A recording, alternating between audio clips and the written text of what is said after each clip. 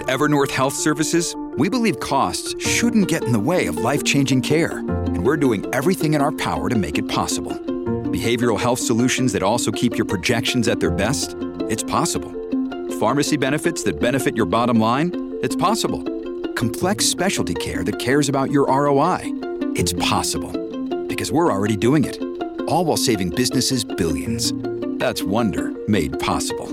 Learn more at evernorth.com/wonder.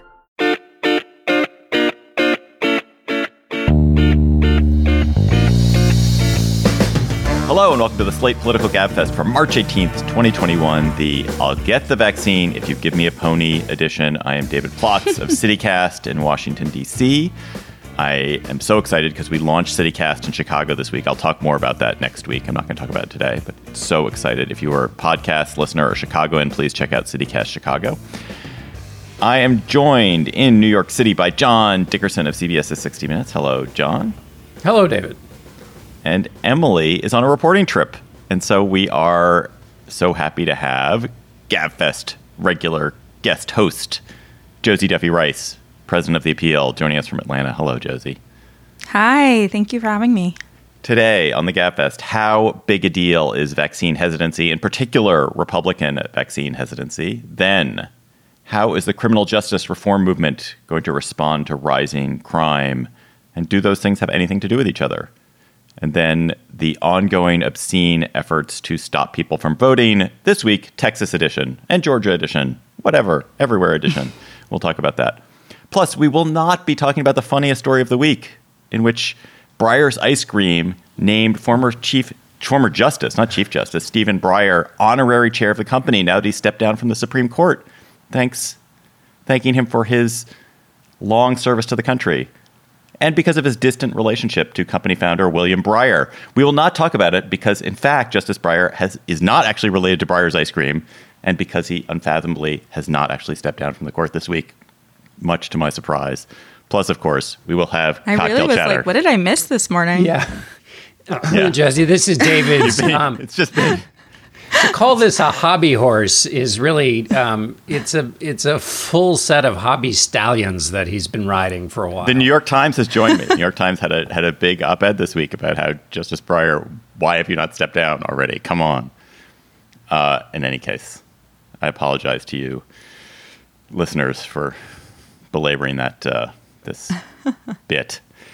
He apologizes and also ensures that it's going to happen again next week. Yes. Well, once Breyer steps down, I'm sure I'll stop. So that might just make him do it. Yeah, exactly. Exactly. Half of Republican men say they will not get a COVID vaccine if it's offered to them. That matches figures overall suggesting that about 30 to 40% of Republicans would reject a vaccine. Among people who identify as Democrats, those numbers are way lower in the 10 to 20% range. And for independents, it's kind of in the 30% range. So, Josie, is the partisan divide in vaccine hesitancy a thing? Is it a real thing? Do we think it actually exists, or is this just something that people say to signal something? I think it's always hard to tell what people will actually do once they see other people doing it and it is safe, right? I mean, the levels of vaccine hesitancy were much higher a couple months ago before anybody had it, right? And now we're seeing our family and our friends go out and get it. They're living a more normal life. So who actually knows if it will happen? But what I do find really fascinating about this is that the narrative for months was that Black people would be too hesitant to get the vaccine. And it was a big conversation about, Tuskegee and the history of medical experimentation on Black people. And I think it was coming from a place of understanding in a lot of cases. But it just is hilarious because when you look at the numbers, right, the real group of people who are hesitant about getting this groundbreaking medical treatment are right-wing Republicans. John, do you think if there is a partisan divide, do you think there's a partisan divide? Do you think that this is a real thing or simply one of the many sort of culture wars that people play out so that whenever they're expressing an opinion, they can express it in some way that is a tribal signal? Yeah, I mean, that seems to be the case both in the polling and in the focus groups, but it's also mixed in with a huge jumble of things that make it hard to pull away. So you have the existing anti-vax movement, which existed before we even knew what COVID-19 was. You have partisanship, which we're talking about. And then you also have the general trust in government numbers, which are low. And then I guess what I would throw in there, I guess this is somewhere in between, which is you don't have to be a full anti-vaxxer. I was getting other vaccinations back in September, and the nurse who was giving them to me, I said, boy, I can't wait for the COVID-19 vaccine. And she said, I think maybe I've told this story before, she said, wait, you're gonna get it? So, I mean, she's in the biz and she was hesitant. So you jumble all that together, but I think it's pretty clear. And also our friend of the podcast, Dan Diamond, did a piece in the Washington Post on a Frank Luntz focus group that suggested a lot of these views were politically tinged, kind of globally. People don't trust politicians, but then on the Trump side were particularly acute. But John, I thought what was interesting about that Dan Diamond piece about the Luntz focus group was that, in fact, yes, it was clearly politics was driving the hesitancy. It was a focus group of quite conservative people who came into a focus group highly hesitant about taking the vaccine, left it less hesitant because of some things that Luntz did, and he claims are scalable. But one of the things was they didn't seem to receptive to being told by Trump to take the vaccine. That it wasn't that if Trump himself was out there saying, get the vaccine, they would be enthusiastic about it. They were kind of skeptical about all politicians. They were skeptical about being told. They were skeptical about it being sold to them too hard. And it's hard to read too much into a single focus group. But what Luntz was saying is people wanted sort of a sort of frank assessment of the risks and the risks of not taking it, and that they wanted the facts presented to them by messengers who read as sympathetic and as not particularly political. I don't know if that's true. I don't know if you can generalize from that. But I did think it was interesting that actually Trump didn't seem to be the key to unlocking it. No, but he's the key to causing the hesitancy, to creating the political connection between science and the ugliness of politics. And Kevin McCarthy in that piece, I thought it was interesting, they had some Republican officials try to make the case for why you should get the vaccine. And Kevin McCarthy was one of those politicians, the Republican leader in the House. And before Trump making the case, he showed exactly why people are hesitant, which is he said, now I know the drug companies didn't release their data saying the vaccine was okay until after the election, which is a lie. Okay, so he front loads the lie that's created the kind of suspicion that makes people hesitant before then giving the anti-hesitancy movement. I mean, it was perfectly encapsulated. But I thought the focus group, as you say, don't judge, be careful about putting too much weight on one focus group. But it did affirm what Charles Duhigg wrote about at the beginning of the pandemic, which was all public health officials say, get the politicians out of the way, have the conversation with the people, just be public health officials. Although the thing that we saw with Trump, sorry, Josie, was just the thing that we saw with Trump was the way in which public health officials were politicized, even though they weren't political, that Fauci is not trusted by millions of Americans because he's been turned into a political ragdoll. And to your point, David, I mean, this is just sort of the intro. This is conspiracy 101, right? This is how people get into a universe of conspiracy theories and not trusting anybody in government.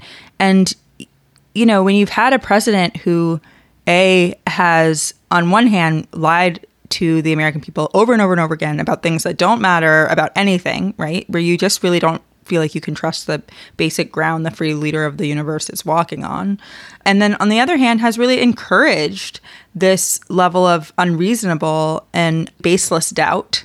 Then you create an environment that's perfect for something like this, perfect for a group of people who are unwilling to take a vaccine. I mean, when you think about the pandemic, it almost couldn't have happened in this way at a worse time. We're at more people kind of believing in these conspiracy theories and this basic distrust of kind of everything, every kind of institution, right, than we ever have been ever. Right. Just to jump on that point, I saw a really interesting sort of exchange this week about conspiracy theories. And the problem with conspiracy theories these days isn't that people believe crazy involved conspiracy theories is that they don't believe things that are true. It's not that they believe things that are untrue. It's that they've learned to doubt anything, including things that are true. And that's where with a vaccine, like it is a perfect opportunity for that, because the vaccines, of course, aren't perfect, and they do cause side effects, and they aren't perfect, and they haven't been fully tested. We don't know the 20-year results of this. We don't know what might happen. We do have to make a bet. And so if you can, what conspiracy theories have become really good at is sowing doubt in people about things they should not fundamentally doubt, not about necessarily making people believe. There are the people who believe that the crazy things are happening, but mostly what's happened is lots of people have stopped believing things that they should believe in. Right. One of the things that we've found is what Amanda Ripley was telling us at the beginning of this pandemic, also from her studies of disasters, which is that people actually are fine with receiving unsettling information from the right sources. So, the politicians always want to happy talk things, but actually that makes people uncomfortable. They're happy to, or not happy, but people will receive complicated information if it's from the right source. And so everything we seem to be talking about and discovering from this is basically the politicians should get the hell out of the way, which presents an interesting question for the Biden administration as they try to sell this. What they're trying to do is basically not necessarily attach it to the president, although he did mention it in his national address. Kamala Harris obviously contributed to the politicization when she said she wouldn't take the vaccine if Donald Trump told her to.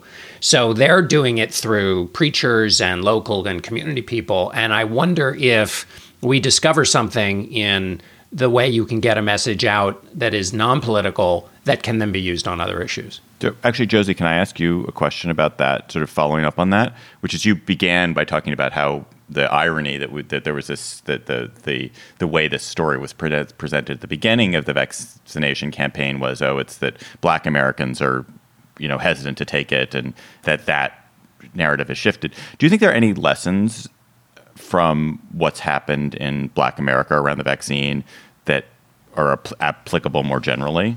I think that vaccines are a complicated conversation, that we have never figured out how to have them in an effective, reasonable way in this country. That on one hand, we have people, we have this entire anti-vax movement, which has gone from being sort of crunchy granola people to sort of Ammon Bundy hold up in their house, anti-government and in so many ways. And then on the other hand, we have people who are unwilling to talk about the fact that like you said, we don't have a 20-year result from this, right? I have pregnant friends getting the vaccine. That's scary for them. There are all these sort of conversations that I think in a reasonable political environment or a reasonable social environment we could have. And I think that's true in Black communities as well. When you have grown up in communities that the government has persecuted historically, when the government tells you to do something, you could understand why there is maybe second guessing of that.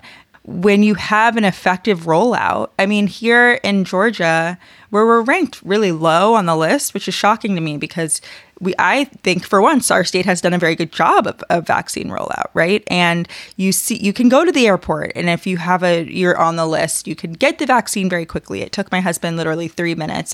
This level of publicity and transparency around it has made it less scary, I think, in some Black communities. I don't want to speak for everybody, obviously, but it certainly does not seem to be politicized in the way that it's been politicized on the right.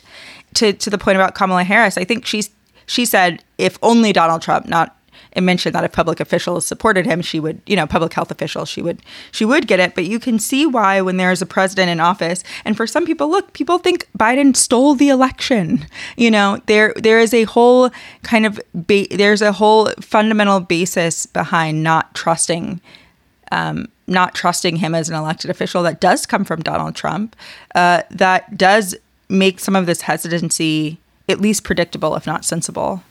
And I think one other thing, David, is if that focus group is interesting, it might be because it matches the work that's been done in deliberative polling, which James Fishkin has been studying at Stanford, which is when you get people together, you give them information from a non-political source, they can, in fact, the hardest partisans can get to a kind of more reasoned understanding, which offers a little hope for maybe tricky other issues. I always wonder about those things. Is that yes, in this hothouse environment, people are able to move, and there's a strong pressure for social accommodation and for social lubrication and for agreeing with other people. That once you get back out into an environment which is hostile to vaccines or hostile to whatever was discussed in this focus group, does any of that stick? I've always wondered about that. I mean, it does. It declines after you get back, but it sticks longer. And if you do it relative to, like, if there's a public referenda or something, that the timing is interesting. But yeah, over time it does. People do tend to go back to where they were.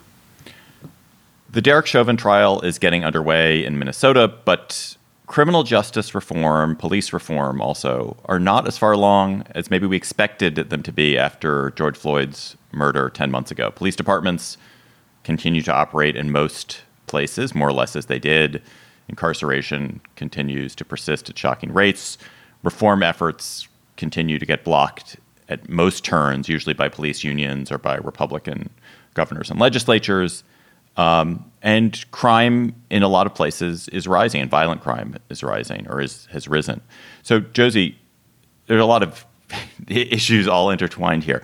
But just starting with, are you surprised how little reform there's been to criminal justice since the BLM protests of the summer, or how much there's been? I am surprised at how much there has been. I think that actually getting police departments nationwide to shift their priorities, change their budgets, that is a decades-long project, right? I mean, I think that we are talking about one of the most entrenched American institutions that exists. It has been one of the most powerful interest groups for over a century. And I think that we are facing a long project of, when we are talking the real policy, when you're talking budgets, when you're talking legislation, when you're talking local regulation, that's a long project. But what you also see is that, I mean, the Washington Post ran a huge op-ed just a few days ago called Reimagining Safety, where they say, we're not saying you should defund all police departments or everything about the police, but yes, we should shift resources from the police to other social services. We should rethink what the police do and how much they need to be involved. That's massive. 9 months ago, the phrase defund the police was not even something most people had ever considered. Josie, do you think we've been rescued from the binary way that this was being talked about, which was, you know, you're pro-police or you're defund the police, that's it, and then everybody fights? The Post piece seems to be trying to work in a new consensus. I think that most people traditionally have been somewhere in the middle, right? When you really ask them, when you really say, should police be in control of, I always tell this story, but a couple of years ago, a huge hawk flew into my house in the middle of the day, in the middle of the workday, into the room where I am, okay? Flies in to a glass window, shatters the window, a squirrel came into and I'm not an animal person, okay? And I freaked out. This was right before Christmas. It was a Friday afternoon. And I called animal control. Here I am with like a young child at home. My mother-in-law's in a wheelchair. She was with us. And I call animal control and they're like, we don't do birds. Call the police. Okay? I call the fire department and the fire department's like, my fire department's like, do you have a husband who can help you? And I was like, that's a good line. Do you have a husband? Literally, it was very Georgia. Okay. And they're like, call the cops. I mean, as if the cops are here to catch my birds, right? That's not why someone joins the police force. So what we have been doing is siphoning out resources. Wait, what happened with the birds? Okay, so the bird eventually flew out itself. And it took the squirrel till the next day. It was a very emotional experience. Have you got... Wait, I'm just about to give you guys the gift of the day. The best This American Life episode that has ever been is about what happened when a squirrel got into the house of somebody and they called the cops. Oh my God. It's told by a cop who goes to get the squirrel out of the house. It's the funniest fucking thing I have ever heard. I'm going to listen to this immediately. I've told this story a million times. How has nobody told me about this American Life episode? But it was just such an indication to me. And if you ask most people in the country, they're going to say, no, the cops should not be showing up for animal control, right? They shouldn't be showing up for someone in the midst of an episode of mania. They shouldn't be showing up in situations where they're not trained at all to handle those situations. Now, I can imagine a world where we don't need law enforcement in the way that we currently have it. But not everybody has to get there tomorrow. The fact that it's in people's heads, I think, is a major, major shift. And I worry about the current levels of crime rising because I do think that people draw connections between law enforcement and crime in ways that it's actually not as direct as we'd like to think it is. But I still think that there's a shift. I would just like to make a side note, which is that what is clearly needed in Georgia is animal control reform. Right. Because if the animal control people are like, we don't do birds, there's something really wrong with the animal. Right? I called a bird specialist, okay? I called a bird specialist, a private bird specialist, who also told me I needed to call the cops. I mean, it was like, and especially telling me this, right? It was just, it felt like I was in some sort of prank, a long episode of Punk'd or something. So, Josie, can we dig in a little bit on You're finding joy in in the hell that I experienced. I absolutely. understand. I'm just thinking about you guys listening to the squirrel episode of This American Life. So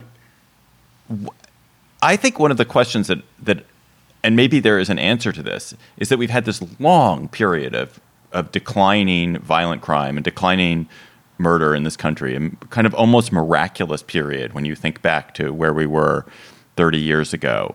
And then now we've seen this recent spike up. But even with these spikes up, we're still well below where we were, way, way, way below where we were in the 80s and 90s.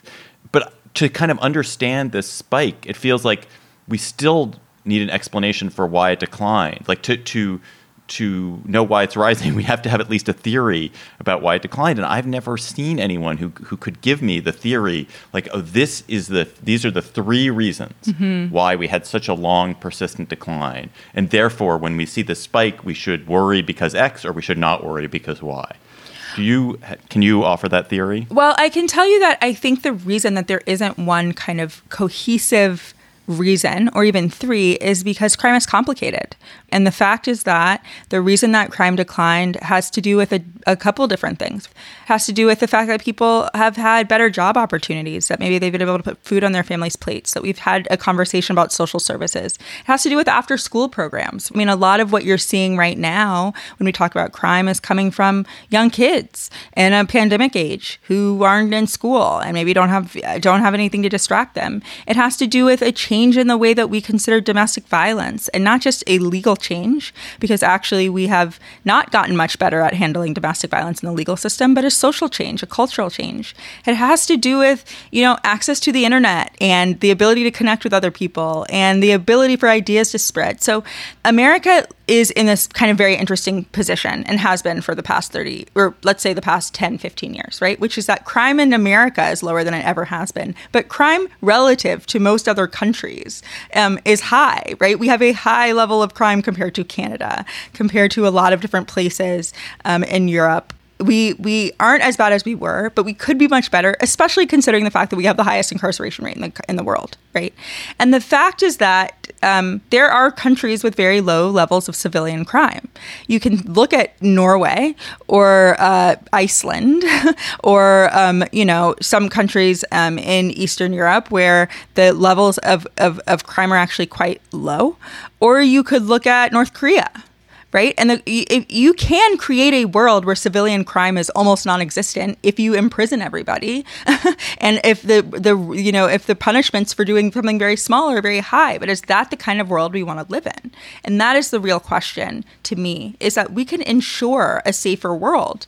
That safer world has to be supported by quality healthcare, by jobs, by opportunities for kids, and by economic opportunity. These are the things that make it less likely that people decide to commit crimes, especially violent crimes. John, do you think the politics of either the criminal justice reform or penal reform have changed because crime is rising? Well, I guess I think of it in two ways. One, connecting to our last conversation about vaccine hesitancy, one of the things they've learned with that is that public health experts have decided that the best way to get positive information out and have good outcomes is if it's hyper-local, hyper-personal, and apolitical, which makes me think that's true of all reform. So when we rethink public safety, the worst thing that can happen is if the national politicians get involved. That's the first thing that I think about with the politics of this. The second thing is I'm struck by, we've talked about before, what kind of market did Donald Trump create? And he obviously has created a market there for Republicans. But I've been struck that Republicans have been talking about Dr. Seuss and immigration, but not picking up what Donald Trump tried to do in the last election, which was basically turn it into a George Wallace, Richard Nixon safety in the suburbs campaign. And he tried very hard, remember the Republican convention, and it didn't work. In fact, it turned off a lot of voters, particularly in the suburbs. And so what I'm curious about is there was a discussion among Democrats after the election about whether saying defund the police actually hurt Democrats in those moderate districts they're going to care a lot about in 2022. But as we have the elections in 2022, do Republicans pick up on the rising crime numbers and run the Trump playbook, which failed? Or do they choose to talk about other issues, which gives you some sense of how there might be a different political environment for public safety reform than we might have seen before in these debates? Yeah, I mean, look, I think that the history of Republican politics and traditionally Democratic politics, too, has been playing to fear, and that they will play to fear again. It works very often, right? But in part, the reason it has worked is because there hasn't always been an alternative view of what's possible. And I think about James Forman's book, Locking Up Our Own, that won the Pulitzer a couple years ago, where he talks about how in many communities in the late 80s and 90s, right, Black politicians and Black community leaders wanted more police. They wanted more law enforcement, right? That was not unusual. The problem is that they also wanted more jobs, and they wanted more schools, and they wanted more green spaces for their kids to play in, and they wanted early childhood education, and they really just got more cops. And I think the longer that we try to kind of, project this con onto people, where what we're basically saying is the only way for you to stay safe is for cops to be on every corner.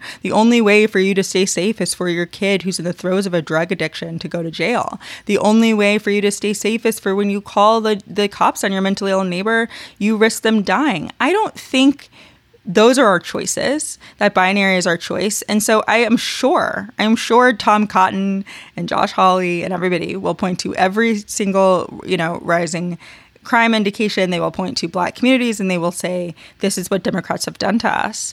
But the truth is that this has been a bipartisan project for decades that has combined with austerity, combined with the welfare queen narrative, combined with a dismissal of public health solutions, and combined with a dismissal of the evidence. And hopefully we are seeing people more willing to consider an alternative than just cops. Slate Plus members, you support the work that we're doing here on the GabFest, the work that's being done on other Slate podcasts, and the work that Slate is doing overall. And you get bonus segments on the GabFest and other Slate podcasts and benefits like no ads on Slate podcasts.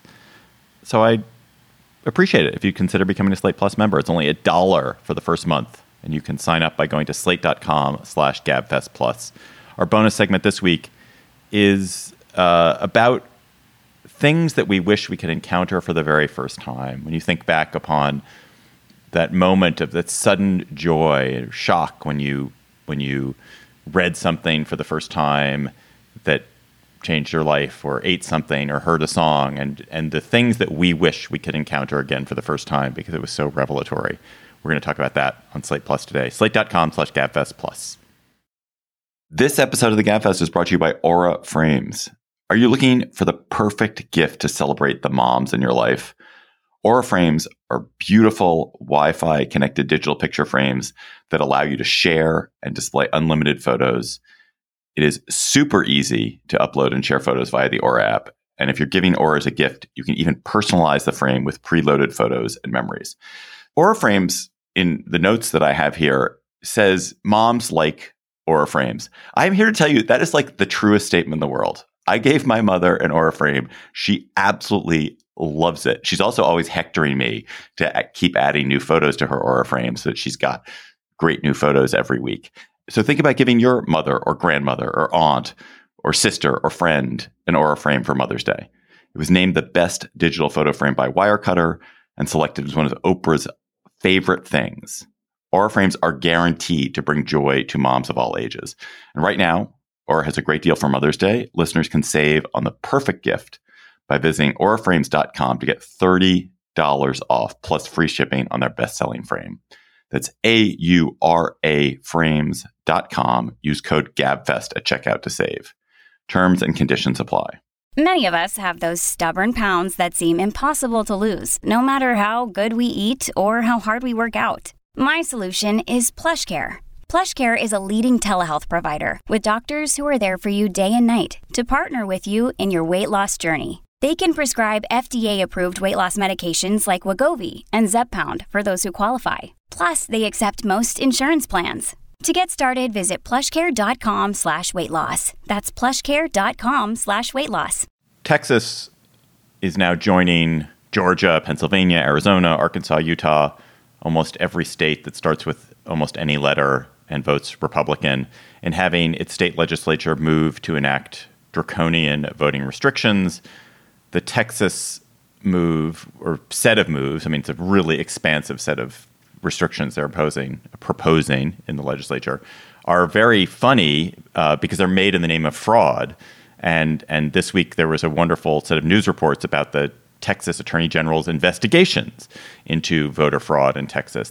Texas AG, a Republican, spent gazillions of dollars on a huge task force to investigate voter fraud in one, I think mostly, it was only in Harris County, or at least was focused on Harris County, a highly Democratic and highly black county in Texas, and found basically none after spending a ton of money.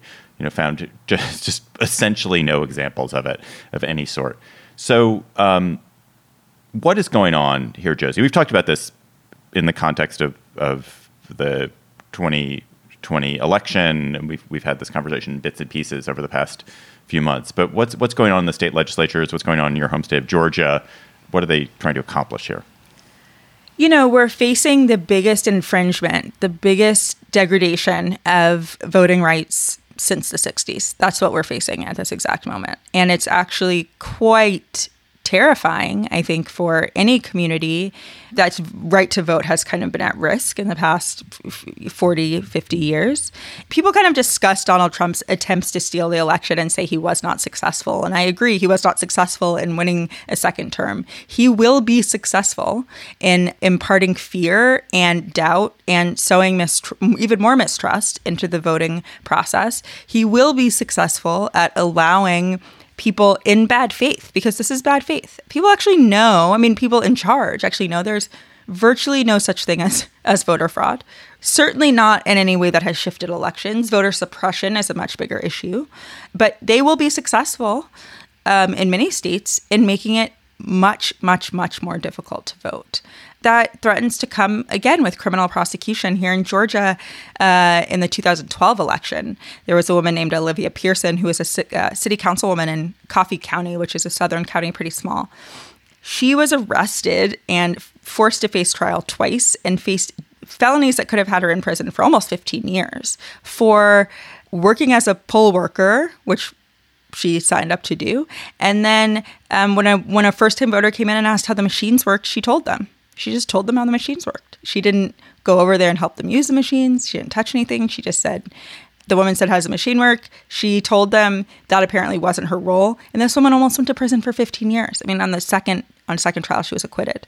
This sort of thing really scares people into not voting. So not only is it hard, but it's possibly criminal. It creates an environment where what happened in Georgia, here in my home state, due to my county, due to the county right next to me, will be virtually impossible to happen again. Wait, what do you mean? What will be impossible to happen again? We went blue in the general election. We elected 2 Democratic senators. That was shocking to everybody. It was shocking to the left and the right in this state. I don't think they're going to let us do that again. I really, really think they're going to do everything in their power not to do that. There was a beautiful piece by Van Newkirk in the Atlantic a couple of weeks ago about the death of his mother. She died the day that we found out that Biden had won. And she was born the day that the Voting Rights Act was passed. And just what a short time that is. He lost his mother very early, right? And framing her life as sort of the beginning and end of voting rights for Black people in this country. And I think that's what we are facing. And not just Black communities, poor communities, any communities of color, any communities that won't solidly go Republican. Because how else are they going to keep being a major player in the shaping of the future of America other than suppressing votes. They don't have the numbers. It's a civil rights crisis, right? It's a crisis of democracy. There was a really interesting Ross Douthat piece in the Times, which made a point which I think might be tactically true, although it's strategically alarming. I mean, Ross is arguing that Republicans should be careful what they wish for, because there is a narrative that they have that it's the low information voters, the low turnout voters are Democrats. And if we suppress voting, we're going to drive down Democratic votes overall, and that will help us hold on to power. And Ross is saying like that, maybe that isn't true anymore. Maybe that actually the low information voters and the mistrustful voters and the voters who are less likely to turn out are in fact Republican voters, and that efforts to suppress the vote overall, let's set aside the fact that there are specific efforts to suppress votes in areas that are like highly Democratic and highly black. Let's set that bit aside. But insofar as these efforts are to suppress the vote generally, like suppressing the vote is not necessarily going to help Republicans in the future in the way that it has in the past. Do you think that there's anything to that theory? It depends how you slice it. To Josie's earlier point, if Republicans think that they can't just rely on white voters anymore, then these efforts in their future are, if you cut it by race, then they're in trouble. Taking off Douthat's point, if you assume there might be some low information voters who are not white that Republicans can attract, then it's a problem. But it depends which part of the country you're talking about, in where, and as you already talked about, some of this is, Harris County in Texas is a heavily blue area. The low information voters in Ohio and Michigan are more the key to the Republican base in the Midwest. So it depends on where these suppression efforts are being directed. Although based on the Brennan Center, there are 250 of them by their count. They're pretty much taking place everywhere. And just one little point on Texas, to Josie's point about bad faith, when Governor Abbott talks about, people were concerned about fraud. People were concerned about fraud because the president was lying about it. And so it is a way in which the president has created, think about this for a moment. The president tried to create a commission, his Presidential Advisory Commission on Election Integrity, to look into fraud. The states told him to go pound sand and didn't give him the data, and they couldn't find any voter fraud, and they had to collapse the thing in 2018. That was, such as it was, the kind of proper way to try and do this, and they found nothing. So then he told a lie, which has blossomed these efforts across the country among Republicans who want to play footsie with his constituency without going fully to January 6th.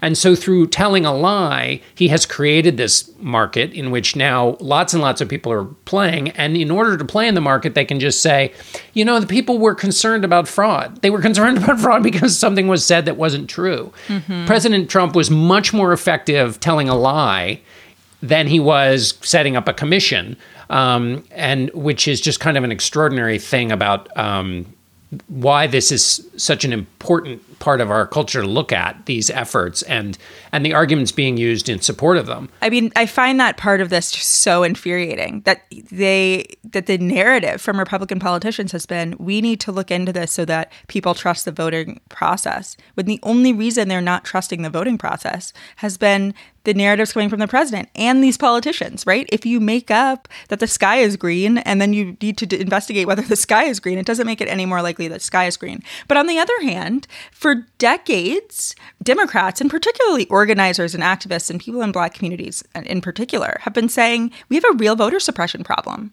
right? It is a real problem that it's difficult for a lot of people for their vote to count. And this should be simpler. It should be more accessible. And it shouldn't take 6 hours in line to cast your vote. And that did not seem to set off any alarm bells in these Republicans that are suddenly so concerned about distrust in the voting process. So just the naked partisanship of it, just the complete bad faith assessment of what's going on, is just another reminder of what we're up against. And I would just tack onto that there's another cost to keeping the animating myth alive about fraud, The Department of Homeland Security, the Director of National Intelligence, Justice Department put out a report this week, or the sort of public portion of a classified report came out, and it talked about the elevated risk of homegrown extremism. And what does the Department of Homeland Security put its finger on as a propulsive force in that elevated threat?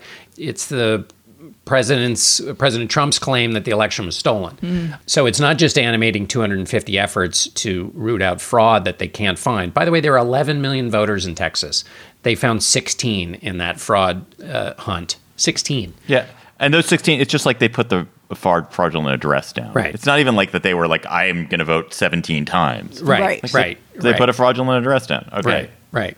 I mean, shouldn't do that. Yeah. But I mean, half of the Trump White House was voting in places they didn't live. So they were putting fraudulent addresses down too. Right.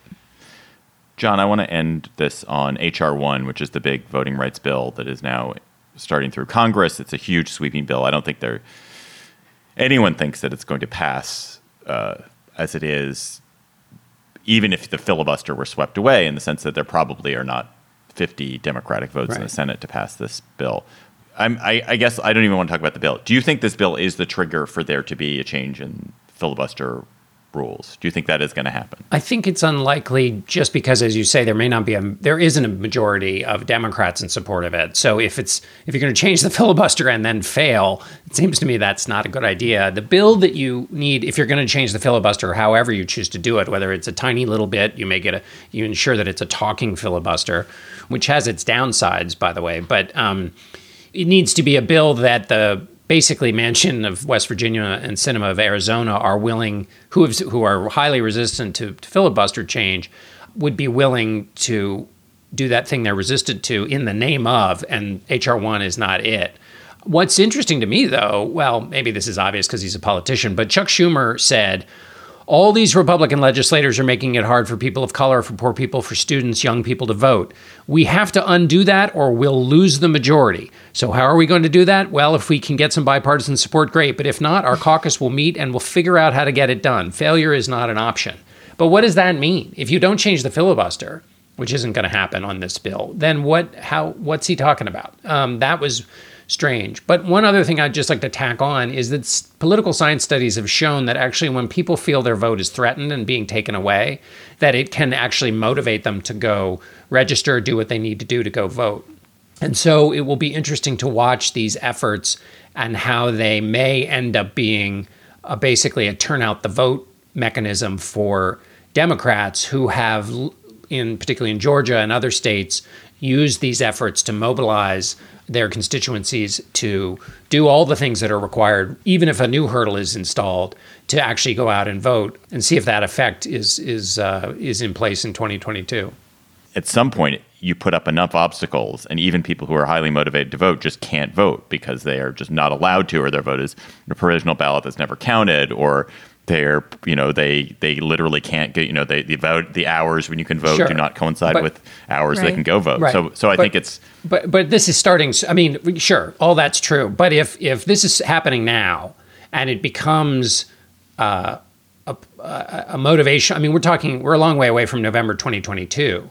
And it becomes a vehicle for outreach and for contact with those voters and making sure you're not purged and so forth and so on. It's a reason to be in touch, a reason to be outraged this early, well before November 2022. So there are ways in which this can be an inroad to organization because people feel like something is being taken away from them. Yeah. It's time for today's Lucky Land horoscope with Victoria Cash. Life's gotten mundane, so shake up the daily routine and be adventurous with a trip to Lucky Land. You know what they say, your chance to win starts with a spin. So go to LuckyLandSlots.com to play over 100 social casino-style games for free for your chance to redeem some serious prizes. Get lucky today at LuckyLandSlots.com. Available to players in the U.S., excluding Washington and Michigan. No purchase necessary. VGW Group. Void where prohibited by law. 18+. Terms and conditions apply. Let us go to cocktail chatter. When you have a squirrel clambering around in the rafters, you just want to not know that it's there. You want to pretend it's not there, and you want to just have very loud conversation with your loved ones, pretending the squirrel is not there in the rafters. What are you going to be chattering about? Josie Duffy Rice? Well, first, I just want to clarify that I did not pretend the squirrel was not there. In fact, I cried for an entire day while the squirrel ran around in my bedroom. So just to clarify for the record. It ran around in your bedroom? Yes. This is going to be a whole podcast. We're just going to do next week. I'm happy to just squirrel. To do a whole... Squirrelcast.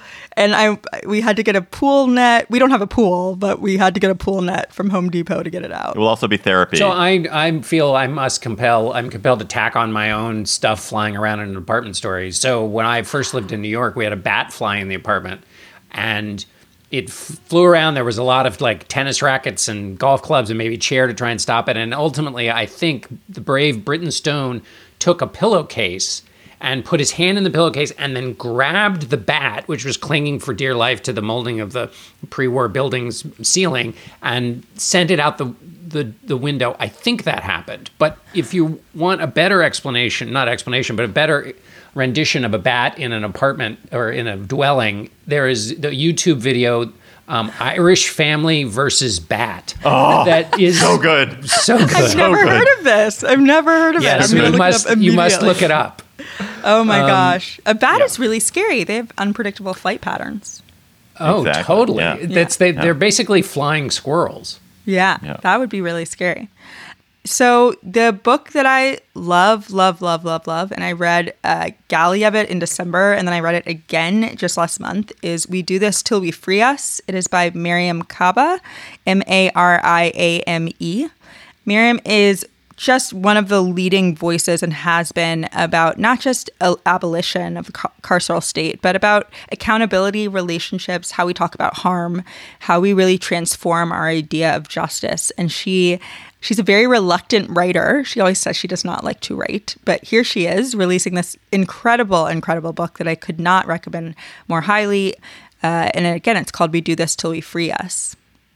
John Dickerson, what is your chatter? My chatter is about something I stumbled on YouTube, which is an interview between Dick Cavett and Sir Ian McKellen. He wasn't Sir Ian McKellen then. He was just a young, attractive actor. And first of all, Dick Cavett's interviews are fantastic. Anybody who wants to think about the art of interviews should go just watch a bunch of Dick Cavett interviews. But anyway, it's Dick Cavett interviewing Ian McKellen, and they get into a conversation about the difference between the way you act on television and the way you act on stage. And he talks about how you can tell television actors from stage actors because they don't know what to do with their hands. Because on stage, you know that everybody's watching, and so your entire body is on stage, and so you have to know how to move. Whereas television actors, they're just in the frame, and so they don't have to worry about the rest of their body. And it's a wonderful breakdown of that little fact. But more interesting to me was just the intense thought that Ian McKellen has put into what he does, which undoubtedly is why he's so good at what he does. Anyway, so as somebody who loves to hear people describe process, it's a delightful little interview. So you can just search for Cavett and McKellen, and we'll put a link to it on our show page as well. My chatter, it's very close to my heart this week. If you had a chance to look at the podcast charts this week, you probably saw that the Atlas Obscura podcast is in the top 10 of all podcasts. And I want to talk a little bit about it because, as many GabFest listeners know, I used to run Atlas Obscura. In fact, while I was there, I helped start this podcast, which is now finally borne fruit. It's a daily podcast each Monday to Thursday.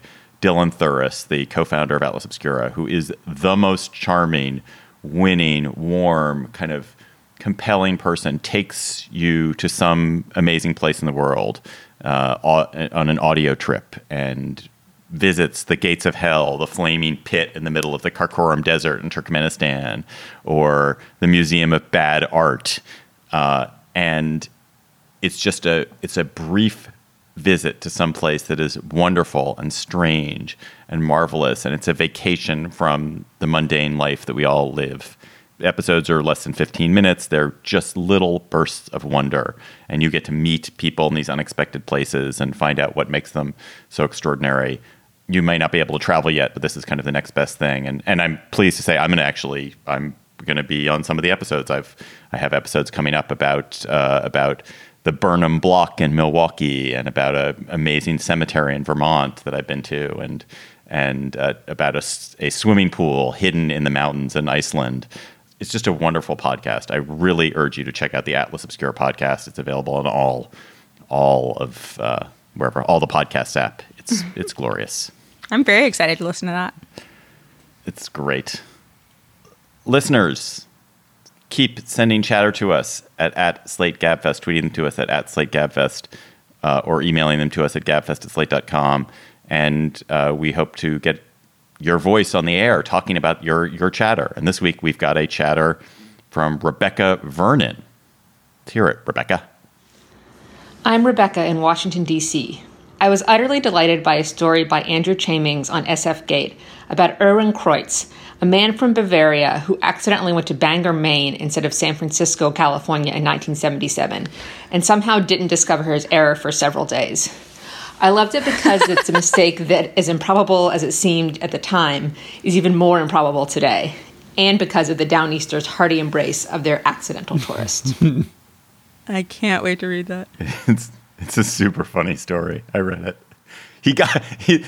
There's a kind of sad subtext, which is one of the reasons why he confused Bangor for San Francisco. There's a whole bit about why he wasn't sure where the Golden Gate. There is a bridge in Bangor, but it's not really the Golden Gate Bridge. But he was very drunk the whole time. He was just like a real drinker, and that was one of the confusions. Oh man! That is our show for today. The Gabfest is produced by Jocelyn Frank. Our researcher is Bridget Dunlap. Gabriel Roth is our editorial director of Slate Audio. June Thomas is managing producer. Alicia Montgomery is the executive producer of Slate Podcasts. You can follow us on Twitter at @SlateGabfest. Tweet chatter to us there. For John Dickerson and the ever-brilliant and delightful Josie Duffy Rice of The Appeal, check out The Appeal. I'm David Plotz. Thank you for listening. We will talk to you next week, and I think Emily will be back.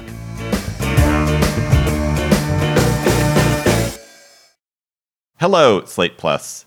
Josie, you're a lawyer, and therefore you know the phrase of case of first impression, where you've encountered something, a legal issue has never been presented before, and it's so delightful and confounding and curious.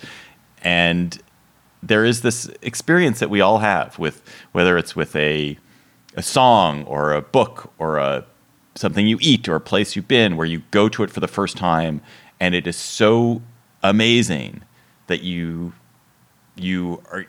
it's just thrilling, and you wish you could recapture that experience of encountering it for the first time because it was so transporting. And I think this is different than the thing that you want to go back to again and again and reread because it's so good and so deep and you get something new. It's about that thing which you were so floored by, and you wish you could conjure that experience of being floored, but you can't, because maybe it's because you know what the ending is, or because you just can't feel that same sense of surprise.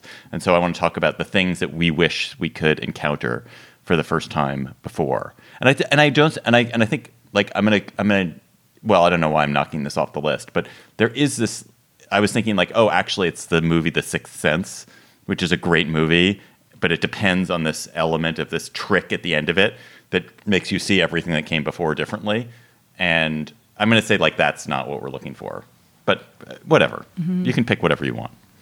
John, do you have a thing? You say it's not what we're looking for because it deliberately relies on that, whereas you're talking about a more serendipitous experience. I have mine quickly. First of all, In and of Itself, which we've already talked about, Eric Delgadio's show. It's rich in rewatching, but the first time experience, The Wire, when I first, The Wire more than The Sopranos or any other thing, we're watching Schitt's Creek and enjoying that like 6 years after everybody else. I feel the same way about Schitt's Creek. That was on my list. I was like, wow, that is, yes, go ahead. Sorry. And then, but then there are other things like Star Wars where it can only exist in that time, because if you watched it now, you would think like, oh, it's fine, but it was so revelatory when it happened that I don't think it would work the same way. Anyway, those are my. I have to say, I watched. I'd throw in Hamilton. Josie? Hamilton's a good one. I was just going to say I watched Star Wars for the first time in 2016, and I have to agree, when you watch it at 29 or however old I was like, I'm not going to lie, guys. I don't see the appeal, which was almost ended in divorce, but somehow we made it through. Mine is a food. Is that okay? Sure. Perfect. Okay. I love ice cream a lot. I eat a lot of ice cream, sometimes for breakfast. And I can't really do that anymore because my kids are home all the time. You can't have them see you eat ice cream for breakfast. But when they're not around, that's what I'm happy to do. And the first time I had Jenny's ice cream, my family is from Ohio. That's where Jenny started. And in Columbus, I had Jenny's ice cream, and I was like, I never knew that ice cream could be this amazing. So when you asked this question, David, my first thought was Jenny's ice cream because it's just so good. And it's still good, but it's not as surprising anymore because I've had it. Right. Those are great examples. I think for the food for me is pho. I remember when I was in my early 20s and Darragh Montgomery, my colleague at the City Paper, arranged an expedition out to Pho 75 in Arlington. And I didn't know what it was. And it was stunning. And probably every week for the next 10 years or so, I would get a bowl of pho. But it was that first time it was a revelation. Hamilton for me too, John, because you and we saw it together. We saw it together. Yeah, I knew almost nothing about it. GabFest fans, that was just a teaser. To hear the rest of our Slate Plus conversation, go to slate.com/GabFestPlus to become a Slate Plus member today. With the Lucky Land Slots, you can get lucky just about anywhere. This is your captain speaking. We've got clear runway and the weather's fine, but we're just going to circle up here a while and get lucky. No, nothing like that. It's just these cash prizes add up quick. So I suggest you sit back, keep your tray table upright, and start getting lucky. Play for free at LuckyLandSlots.com. Are you feeling lucky? No purchase necessary. Void where prohibited by law. 18+ terms and conditions apply. See website for details. Hi, this is Dahlia Lithwick, host of Slate's legal podcast, Amicus. If you're listening to this show, you might be interested in Amicus's live show that we're hosting in Washington, D.C. on Tuesday, May the 14th. My colleague, Mark Joseph Stern, and I will be talking to some amazing guests, including Sherrilyn Ifill and a sitting state Supreme Court justice, all about how originalism, a relatively recently invented way of interpreting the Constitution, has taken over the Supreme Court and radically reshaped the law. It's been doctrinal rocket fuel for the conservative legal movement and facilitated the rolling back of abortion rights, the expansion of gun rights, and the obliteration of the separation of church and state. And as another wildly consequential Supreme Court term careers to its end, the court's originalists are on a tear. But there's something you can do about it, and we hope you'll join us in D.C. on May 14th to explore the possible pathways out of the current situation. Go to slate.com/amicuslive for tickets.